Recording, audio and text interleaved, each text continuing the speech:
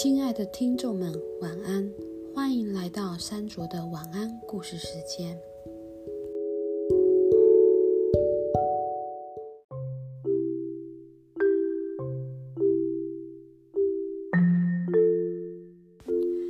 小红帽。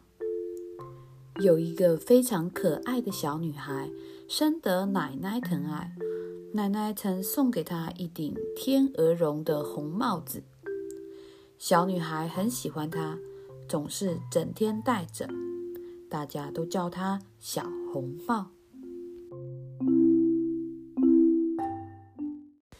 有一天，妈妈对着小红帽说：“奶奶生病了，你要把这块蛋糕和这瓶葡萄酒送去给奶奶。不过路上要小心点哦，千万不要走离大路。”“我记住了，妈妈。”说完，小红帽就出发了。奶奶住在郊外的森林里，小红帽才刚走进森林，就遇到了一只大野狼。天真的他不知道大野狼有多可怕，所以一点也不感到害怕。“这么早要去哪儿啊，小红帽？”大野狼问。“我要去奶奶家。”小红帽照实回答。“你奶奶家住在哪儿啊？”大野狼又问。“就在前面不远的地方，在3棵大橡树下。”小红帽一点也不防。大野狼心里暗自盘算，小红帽又白又嫩，我得想办法把它和那个老太婆都吃进肚子里。他接着说：“你看那边的鲜花多美啊，你为什么不采一些送给奶奶呢？”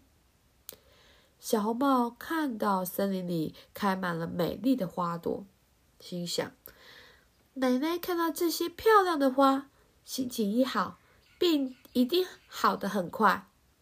于是他离开了大路，跑到了森林里去采花了。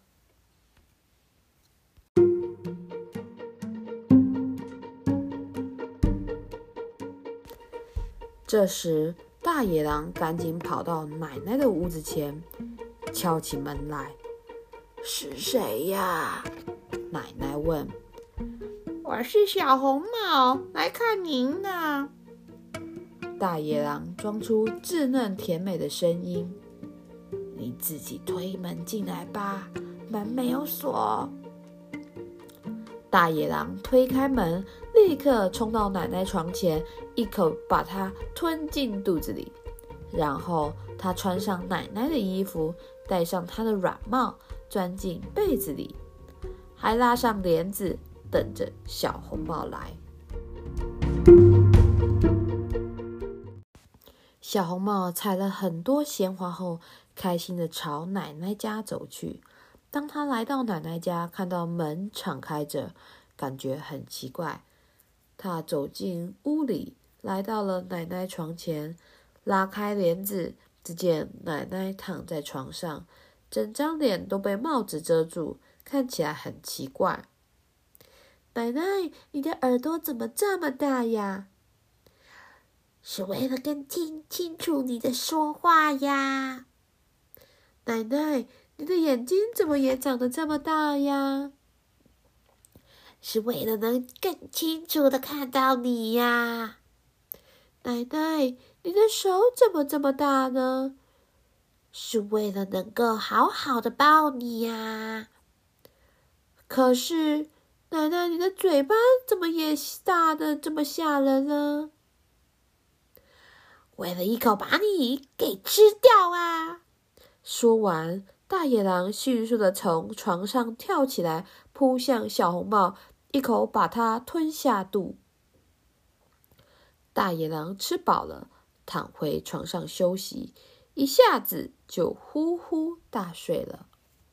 有一个猎人正好经过，听到了大野狼的打呼声，心想，老奶奶打呼的声音还真大，她是不是生病了？我得进去看看。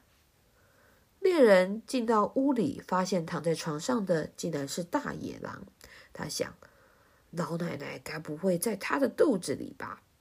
于是猎人拿起剪刀，剪开了大野狼的肚皮。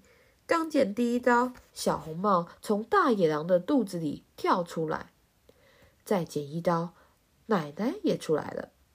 小红帽赶紧去门外捡了很多石头，放进大野狼的肚子里。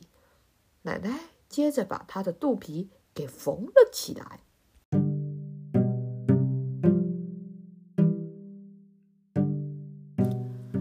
大野狼醒来后，走出门外，想找水喝，可是肚子里的石头太沉了，他不小心重心不稳，摔了一跤，摔死了。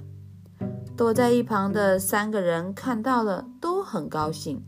猎人于是剥下狼皮离开了。奶奶吃了点小红帽带来的蛋糕，喝了点葡萄酒后，精神好很多了。小红帽心想，我以后一定要记住妈妈说的话，不能离开大陆，跑到森林里去了。